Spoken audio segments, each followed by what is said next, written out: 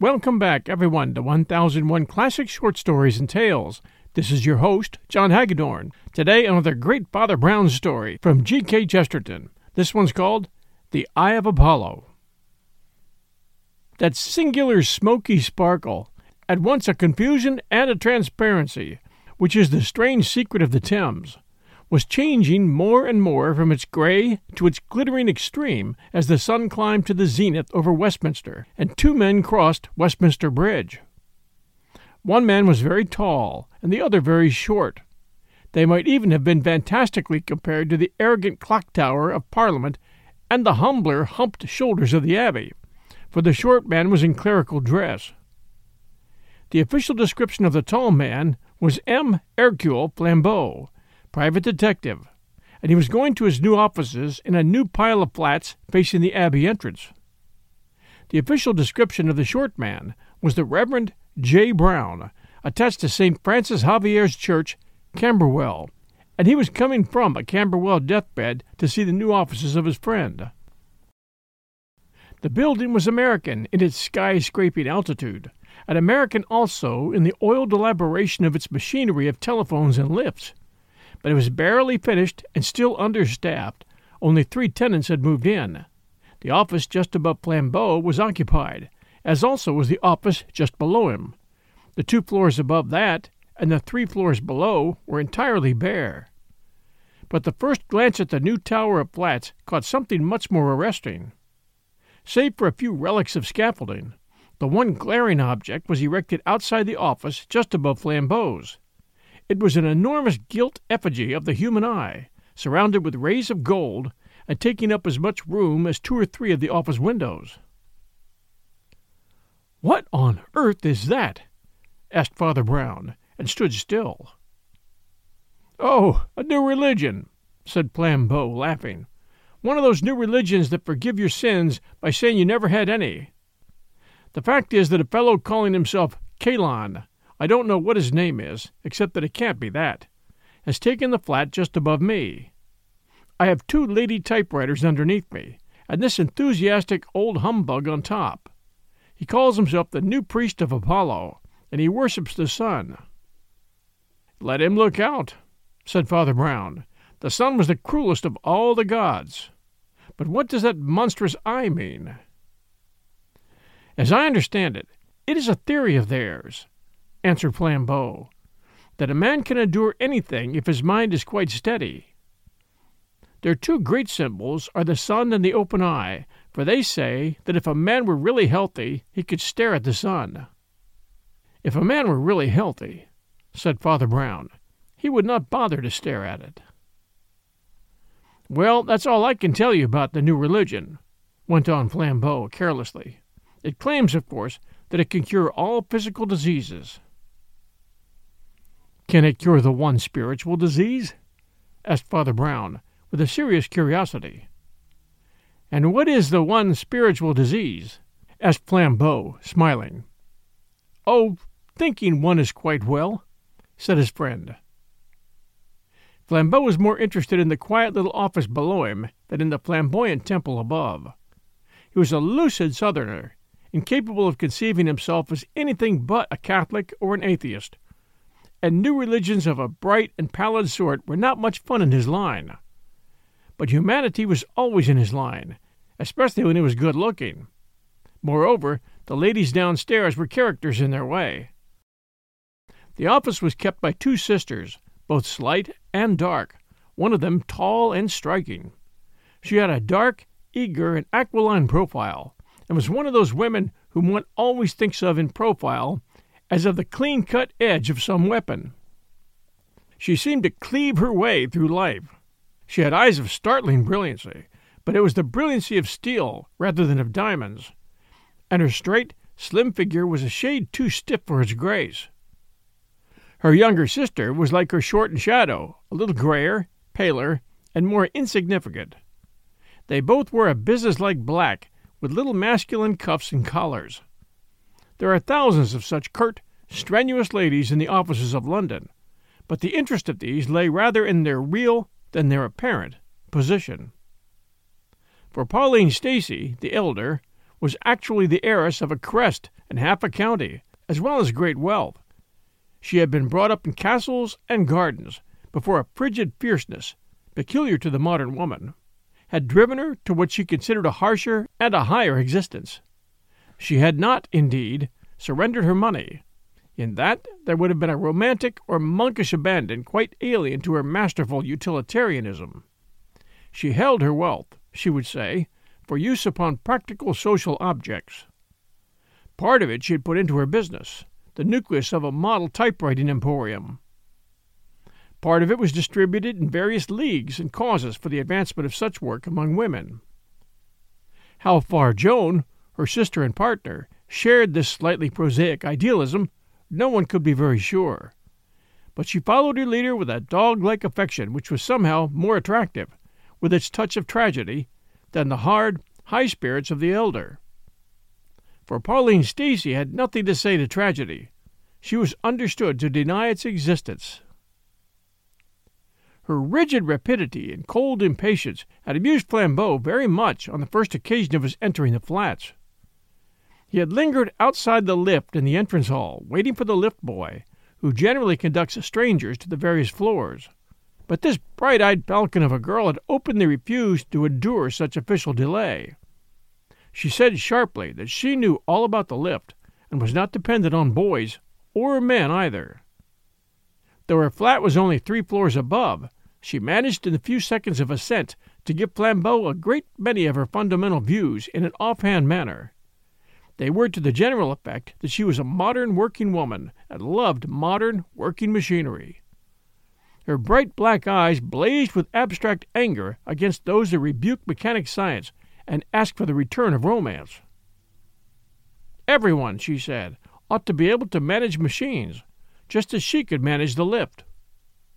She seemed almost to resent the fact of Flambeau opening the lift door for her, and that gentleman went up to his own apartments, smiling with somewhat mingled feelings at the memory of such spitfire self-dependence. She certainly had a temper, of a snappy, practical sort. The gestures of her thin, elegant hands were abrupt or even destructive. Once Flambeau entered her office on some typewriting business, and found she had just flung a pair of spectacles belonging to her sister into the middle of the floor, and stamped on them. She was already in the rapids of an ethical tirade about the sickly medical notions, and the morbid admission of weakness implied in such an apparatus. She dared her sister to bring such artificial, unhealthy rubbish into the place again. She asked if she was expected to wear wooden legs, or false hair, or glass eyes, and as she spoke her eyes sparkled like the terrible crystal. Flambeau, quite bewildered with this fanaticism, could not refrain from asking Miss Pauline, with direct French logic, why a pair of spectacles was a more morbid sign of weakness than a lift, and why, if science might help us in the one effort, it might not help us in the other. "That is so different," said Pauline Stacey loftily. "Batteries and motors and all those things are marks of the force of man. Yes, Mr. Flambeau, and the force of woman, too. We shall take our turn at those great engines that devour distance and defy time. That is high and splendid. That is really science. But these nasty props and plasters the doctors sell, why, they're just badges of poltroonery. Doctors stick on legs and arms as if we were born cripples and sick slaves. But I was free-born, Mr. Flambeau. People only think they need these things because they've been trained in fear instead of being trained in power and courage. Just as the silly nurses tell children not to stare at the sun, and so they can't do it without blinking. But why among the stars should there be one star I may not see? The sun is not my master, and I will open my eyes and stare at him whenever I choose." "Your eyes," said Flambeau, with a foreign bow, "will dazzle the sun." He took pleasure in complimenting this strange, stiff beauty, partly because it threw her a little off her balance. But as he went upstairs to his floor, he drew a deep breath and whistled, saying to himself, "So she has got into the hands of that conjurer upstairs with his golden eye." For, little as he knew or cared about the new religion of Kalon, He had heard of his special notion about sun-gazing. He soon discovered that the spiritual bond between the floors above and below him was close and increasing. The man who called himself Kalon was a magnificent creature, worthy, in a physical sense, to be the pontiff of Apollo. He was nearly as tall even as Flambeau, and very much better looking, with a golden beard, strong blue eyes, and a mane flung back like a lion's.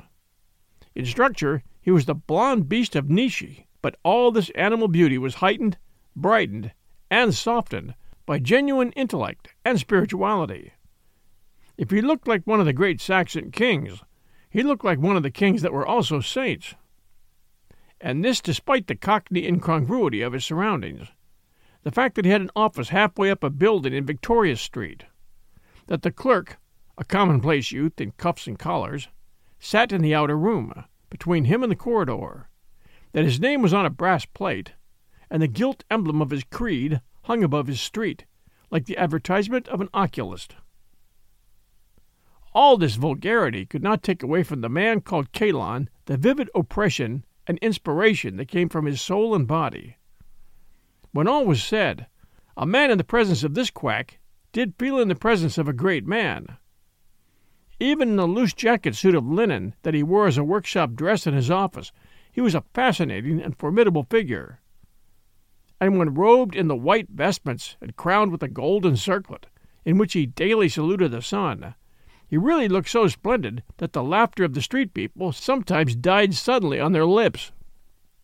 For 3 times in the day, the new sun-worshipper went out on his little balcony, in the face of all Westminster, to say some litany to his shining lord, once at daybreak, once at sunset, and once more at the shock of noon. And it was while the shock of noon still shook faintly from the towers of Parliament and Parish Church that Father Brown, the friend of Flambeau, first looked up and saw the white priest of Apollo. Flambeau had seen quite enough of these daily salutations of Phoebus, and plunged into the porch of the tall building without even looking for his clerical friend to follow. But Father Brown, whether from a professional interest in ritual or a strong individual interest in tomfoolery, stopped and stared up at the balcony of the sun-worshipper, just as he might have stopped and stared up at a Punch and Judy. Kalon the prophet was already erect, with argent garments and uplifted hands, and the sound of his strangely penetrating voice could be heard all the way down the busy street, uttering his solar litany. He was already in the middle of it. His eyes were fixed upon the flaming disk. It is doubtful if he saw anything or anyone on this earth. It is substantially certain that he did not see a stunted, round-faced priest who, in the crowd below, looked up at him with blinking eyes. That was perhaps the most startling difference between even these 2 far-divided men. Father Brown could not look at anything without blinking, but the priest of Apollo could look on the blaze at noon without a quiver of the eyelid. "O sun," cried the prophet, "O star, thou art too great to be allowed among the stars. O fountain that flowest quietly in that secret spot that is called space. White Father of all white unwearied things, white flames and white flowers and white peaks. Father, who art more innocent than all thy most innocent and quiet children, primal purity, into the peace of which—" A rush and crash, like the reversed rush of a rocket, was cloven with a strident and incessant yelling. 5 people rushed into the gate of the mansions as 3 people rushed out, and for an instant they all deafened each other.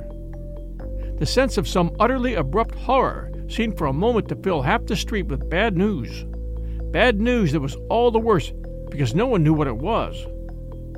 2 figures remained still after the crash of commotion. The fair priest of Apollo on the balcony above, and the ugly priest of Christ below him. At last the tall figure and titanic energy of Flambeau appeared in the doorway of the mansions, and dominated the little mob. Talking at the top of his voice like a foghorn, he told somebody or anybody to go for a surgeon, and as he turned back into the dark and thronged entrance, his friend, Father Brown, dipped in insignificantly after him. Even as he ducked and dived through the crowd, he could still hear the magnificent melody and monotony of the solar priest still calling on the happy God who is the friend of fountains and flowers. We'll return with The Eye of Apollo, a Father Brown mystery, by G.K. Chesterton, right after these sponsor messages. And now, back to our story. Father Brown found Flambeau and some 6 other people standing round the enclosed space into which the lift commonly descended. But the lift had not descended. Something else had descended, something that ought to have come by a lift. For the last 4 minutes, Flambeau had looked down on it, had seen the brained and bleeding figure of that beautiful woman who denied the existence of tragedy. He had never had the slightest doubt that it was Pauline Stacey, and, though he had sent for a doctor, he had not the slightest doubt that she was dead. He could not remember for certain whether he had liked her or disliked her. There was so much both to like and dislike. But she had been a person to him, and the unbearable pathos of details and habit stabbed him with all the small daggers of bereavement. He remembered her pretty face and priggish speeches with a sudden secret vividness which is all the bitterness of death. In an instant, like a bolt from the blue, like a thunderbolt from nowhere, that beautiful and defiant body had been dashed down the open well of the lift to death at the bottom. Was it suicide? With so insolent an optimist, it seemed impossible. Was it murder? But who was there in those hardly inhabited flats to murder anybody? In a rush of raucous words, which he meant to be strong, and suddenly found weak, he asked where was that fellow Kalon. A voice, habitually heavy, quiet, and full, assured him that Kalon, for the last 15 minutes, had been away up on his balcony worshipping his God. When Flambeau heard the voice and felt the hand of Father Brown, he turned his swarthy face and said abruptly, "Then, if he's been up there all that time, who can have done it?" "Perhaps," said the other, "we might go upstairs and find out. We have half an hour before the police will move." Leaving the body of the slain heiress in charge of the surgeons, Flambeau dashed up the stairs to the typewriting office, found it utterly empty, and then dashed up to his own. Having entered that, he abruptly returned with a new and white face to his friend. "Her sister," he said, with an unpleasant seriousness. "Her sister seems to have gone out for a walk." Father Brown nodded. "Or she may have gone up to the office of that Sun man," he said. "If I were you, I should just verify that, and then let us all talk it over in your office. No," he added suddenly, as if remembering something. "Shall I ever get over that stupidity of mine? Of course, in their office, downstairs." Flambeau stared, but he followed the little father downstairs to the empty flat of the Stacys, where that impenetrable pastor took a large red-leather chair in the very entrance, from which he could see the stairs and landings, and waited. He did not wait very long. In about 4 minutes, 3 figures descended the stairs, alike only in their solemnity. The first was Joan Stacey, the sister of the dead woman. Evidently she had been upstairs in the temporary temple of Apollo. The second was the priest of Apollo himself, his litany finished, sweeping down the empty stairs in utter magnificence. Something in his white robes, beard, and parted hair had the look of Dora's Christ leaving the praetorium. The third was Flambeau, black-browed and somewhat bewildered. Miss Joan Stacey, dark, with a drawn face and hair prematurely touched with gray, walked straight to her own desk and set out her papers with a practical flap. The mere action rallied everyone else to sanity. If Miss Joan Stacey was a criminal, she was a cool one. Father Brown regarded her for some time with an odd little smile, and then, without taking his eyes off her, addressed himself to somebody else. "Prophet," he said, presumably addressing Kalon, "I wish you would tell me a lot about your religion." "I shall be proud to do it," said Kalon, inclining his still crowned head, "but I'm not sure that I understand." "Why, it's like this," said Father Brown in his frankly doubtful way. "We are taught that if a man has really bad first principles, that must be partly his fault. But, for all that, we can make some difference between a man who insults his quite clear conscience and a man with a conscience more or less clouded with sophistries. Now, do you really think that murder is wrong at all?" "Is this an accusation?" asked Kalon very quietly. "No," answered Brown, equally gently.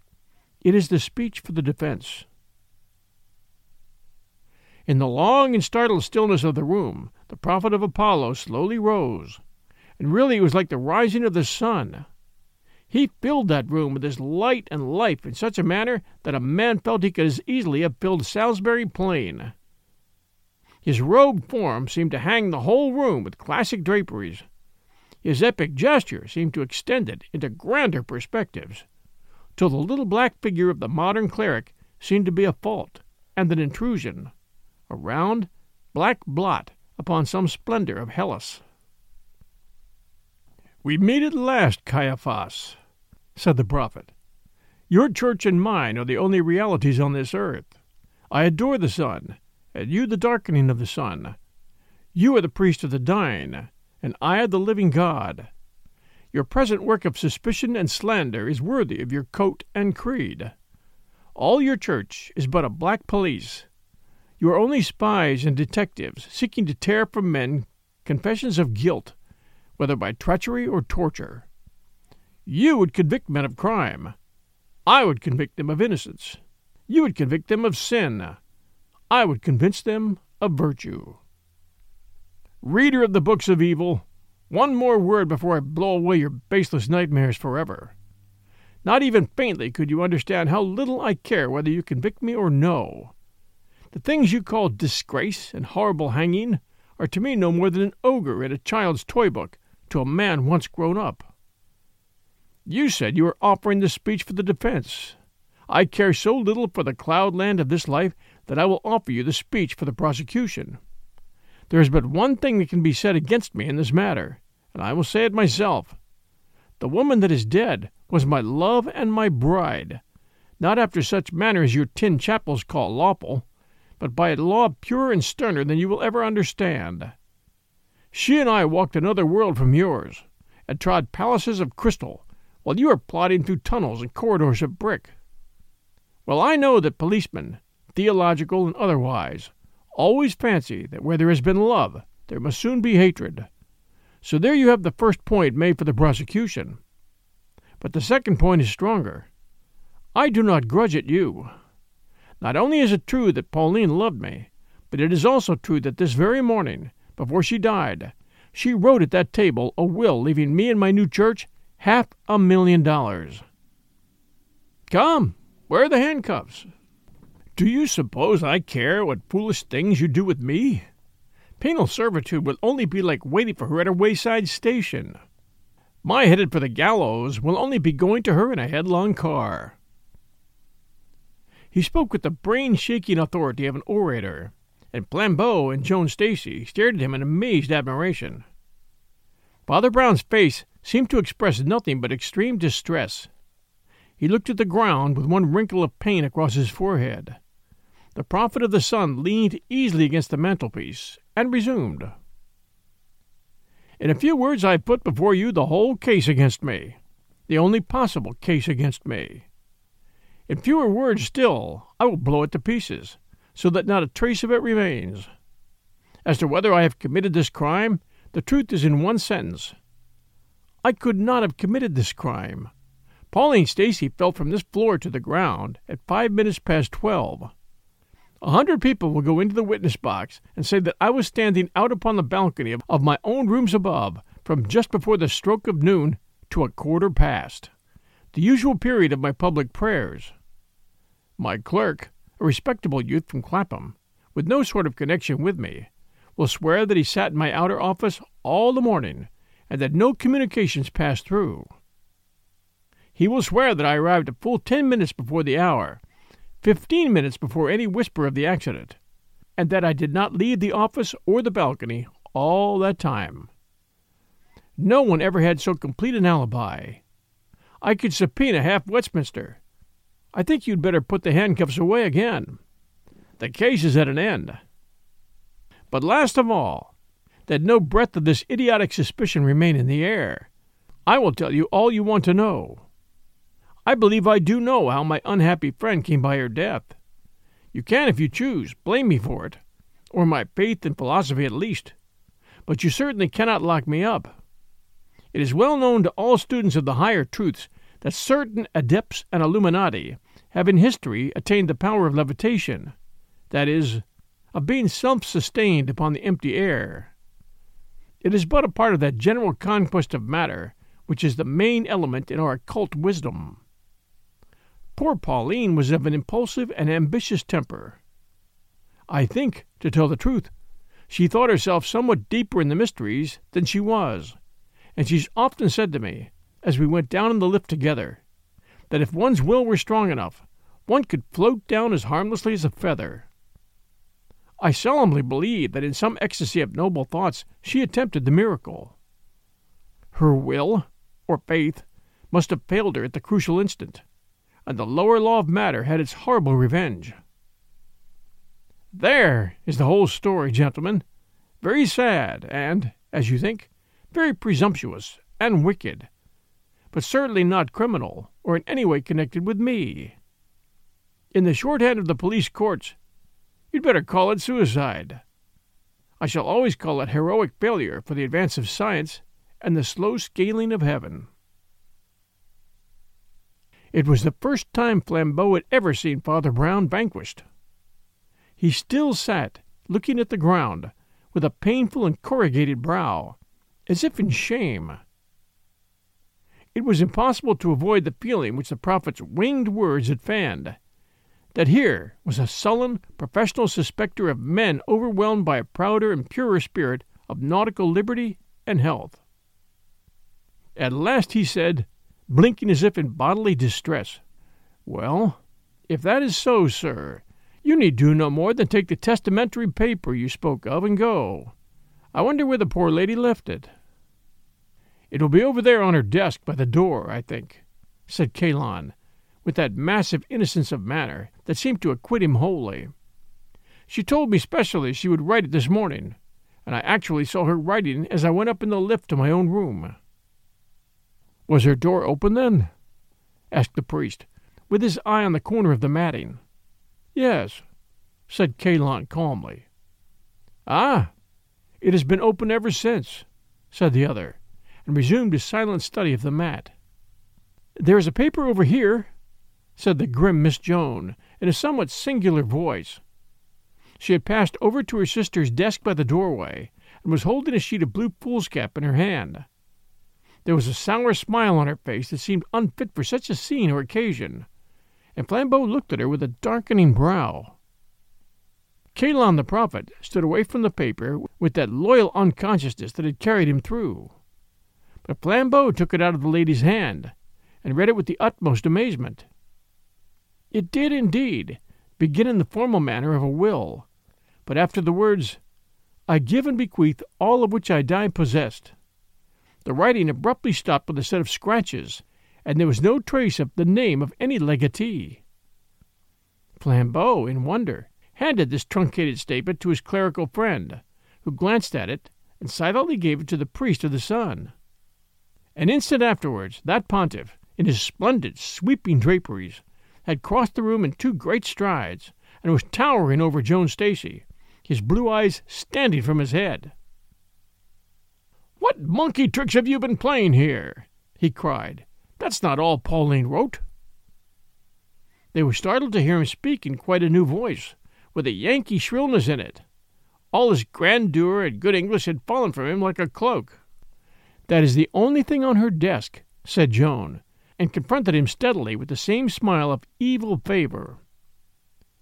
Of a sudden, the man broke out into blasphemies and cataracts of incredulous words. There was something shocking about the dropping of his mask. It was like a man's real face falling off. "See here," he cried in broad American, when he was breathless with cursing. "I may be an adventurer, but I guess you're a murderess. Yes, gentlemen, Here's your death explained, and without any levitation. The poor girl is writing a will in my favor. Her cursed sister comes in, struggles for the pen, drags her to the well, and throws her down before she can finish it. Sakes! I reckon we want the handcuffs after all." "As you have truly remarked," replied Joan, with ugly calm, "your clerk is a very respectable young man, who knows the nature of an oath, and he will swear in any court that I was up in your office arranging some typewriting work for 5 minutes before and 5 minutes after my sister fell. Mr. Flambeau will tell you that he found me there." There was a silence. "Why then," cried Flambeau, "Pauline was alone when she fell, and it was suicide." "She was alone when she fell," said Father Brown, "but it was not suicide." "Then how did she die?" asked Flambeau impatiently. "She was murdered." "But she was alone," objected the detective. "She was murdered when she was all alone," answered the priest. All the rest stared at him, but he remained sitting in the same old dejected attitude, with a wrinkle in his round forehead and an appearance of impersonal shame and sorrow. His voice was colorless and sad. "What I want to know," cried Kalon, with an oath, "is when the police are coming for this bloody and wicked sister. She's killed her flesh and blood. She's robbed me of $500,000 that was just as sacredly mine as—" "Come, prophet," interrupted Flambeau, with a kind of sneer. "Remember that all this world is a cloudland." The Hierophant of the sun god made an effort to climb back on his pedestal. "It's not the mere money," he cried, "though that would equip the cause throughout the world. It is also my beloved one's wishes. To Pauline all this was holy. In Pauline's eyes—" Father Brown suddenly sprang erect, so that his chair fell over flat behind him. He was deathly pale, yet he seemed fired with a hope. His eyes shone. "That's it!"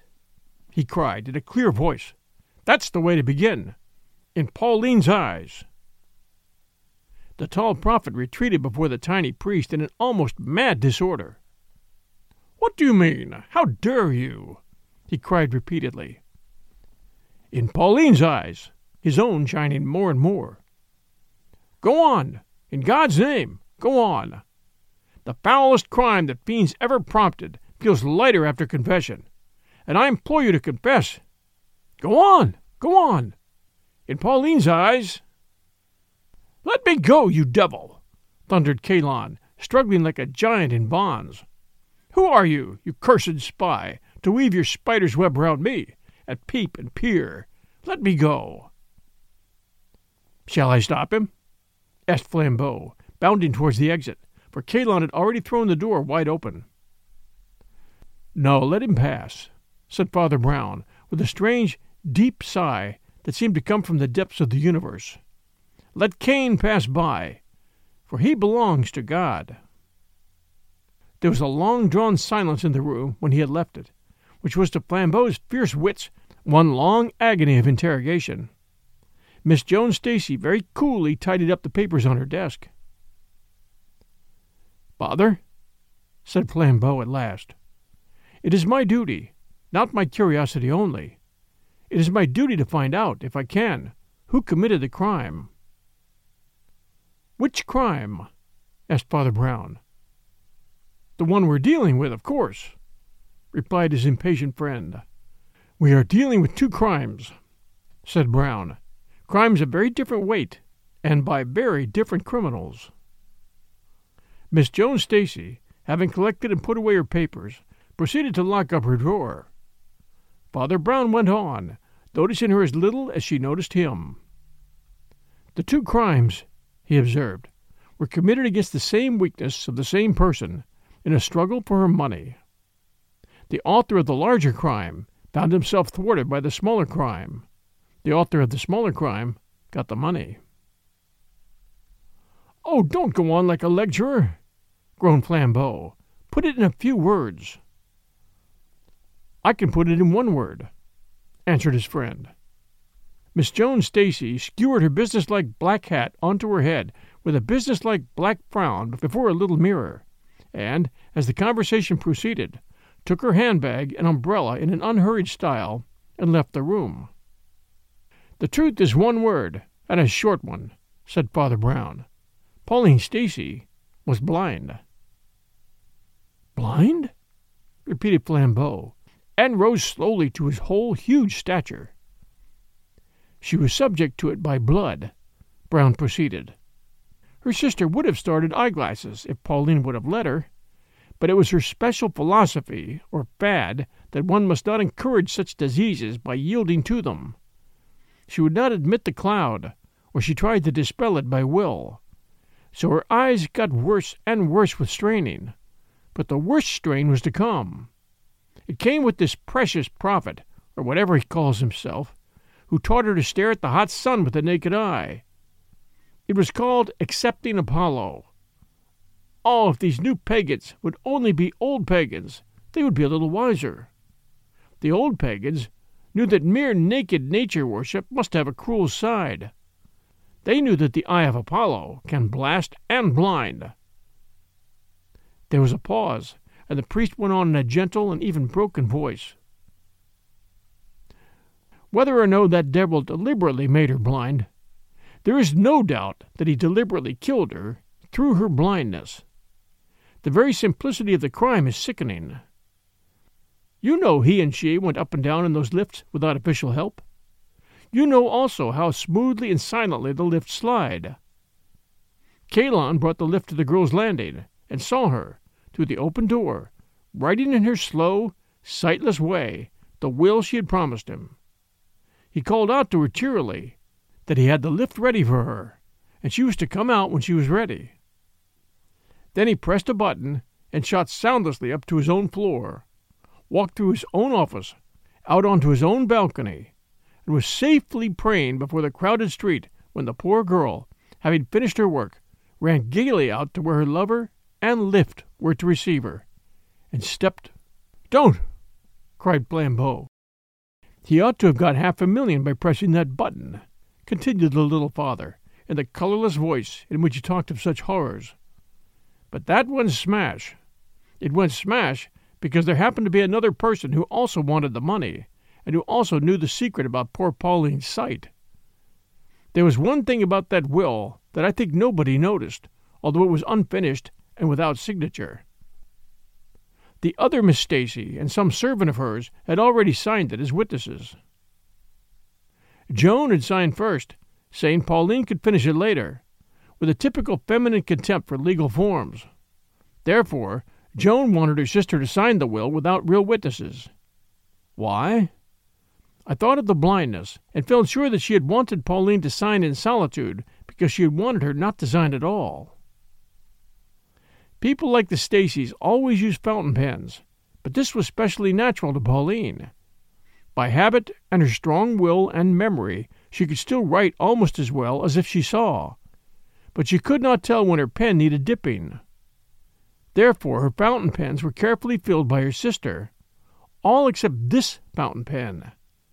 This was carefully not filled by her sister. The remains of the ink held out for a few lines and then failed altogether. And the prophet lost £500,000 and committed one of the most brutal and brilliant murders in human history for nothing. Flambeau went to the open door and heard the official police ascending the stairs. He turned and said, "You must have followed everything devilishly close to have traced the crime to Kalon in 10 minutes." Father Brown gave a sort of a start. "Oh, to him," he said. "No. I had to follow rather close to find out about Miss Joan and the fountain pen, but I knew Kalon was the criminal before I came into the front door." "You must be joking," cried Flambeau. "I'm quite serious," answered the priest. "I tell you, I knew he had done it, even before I knew what he had done." "But why? These pagan Stoics," said Brown reflectively, "always fail by their strength. There came a crash and a scream down the street, and the priest of Apollo did not start or look around. I did not know what it was. but I knew that he was expecting it. Thanks for joining us for Father Brown's The Eye of Apollo. Hope you enjoyed our story. We always appreciate reviews, and we've had some great reviews lately for 1001 Classic Short Stories and Tales. Excellent narration of classic stories, 1001 Classic Short Stories, 5 stars. I looked for well-told stories with quality sound and found this on a search for stories on Apple's iTunes podcast. I've clicked follow and have added auto downloads. I'll also check in on Spotify, as that helps you when listening through my Amazon Alexa speaker. Thank you, John Hagedorn, for your time and attention to reading the older classic stories. That one from Ann, Apple Podcast, United States. Thank you, Ann. Appreciate that. And this one, great stories. 1001 Classic Short Stories and Tales, 5 stars. John is a great narrator. I've lost myself for hours listening to these great stories. That one from Kevin, 5494, Apple Podcast, US. And Kevin, I'll tell you a secret. The narrator has much less to do with it than the quality of the writing. And these classic authors that we cover were just great at writing. G.K. Chesterton is a very good example. And this one, love it. 1001 Classic Short Stories and Tales, 5 stars. Great stories. Keep them coming. That one from Drew Samuel, Apple Podcast, US.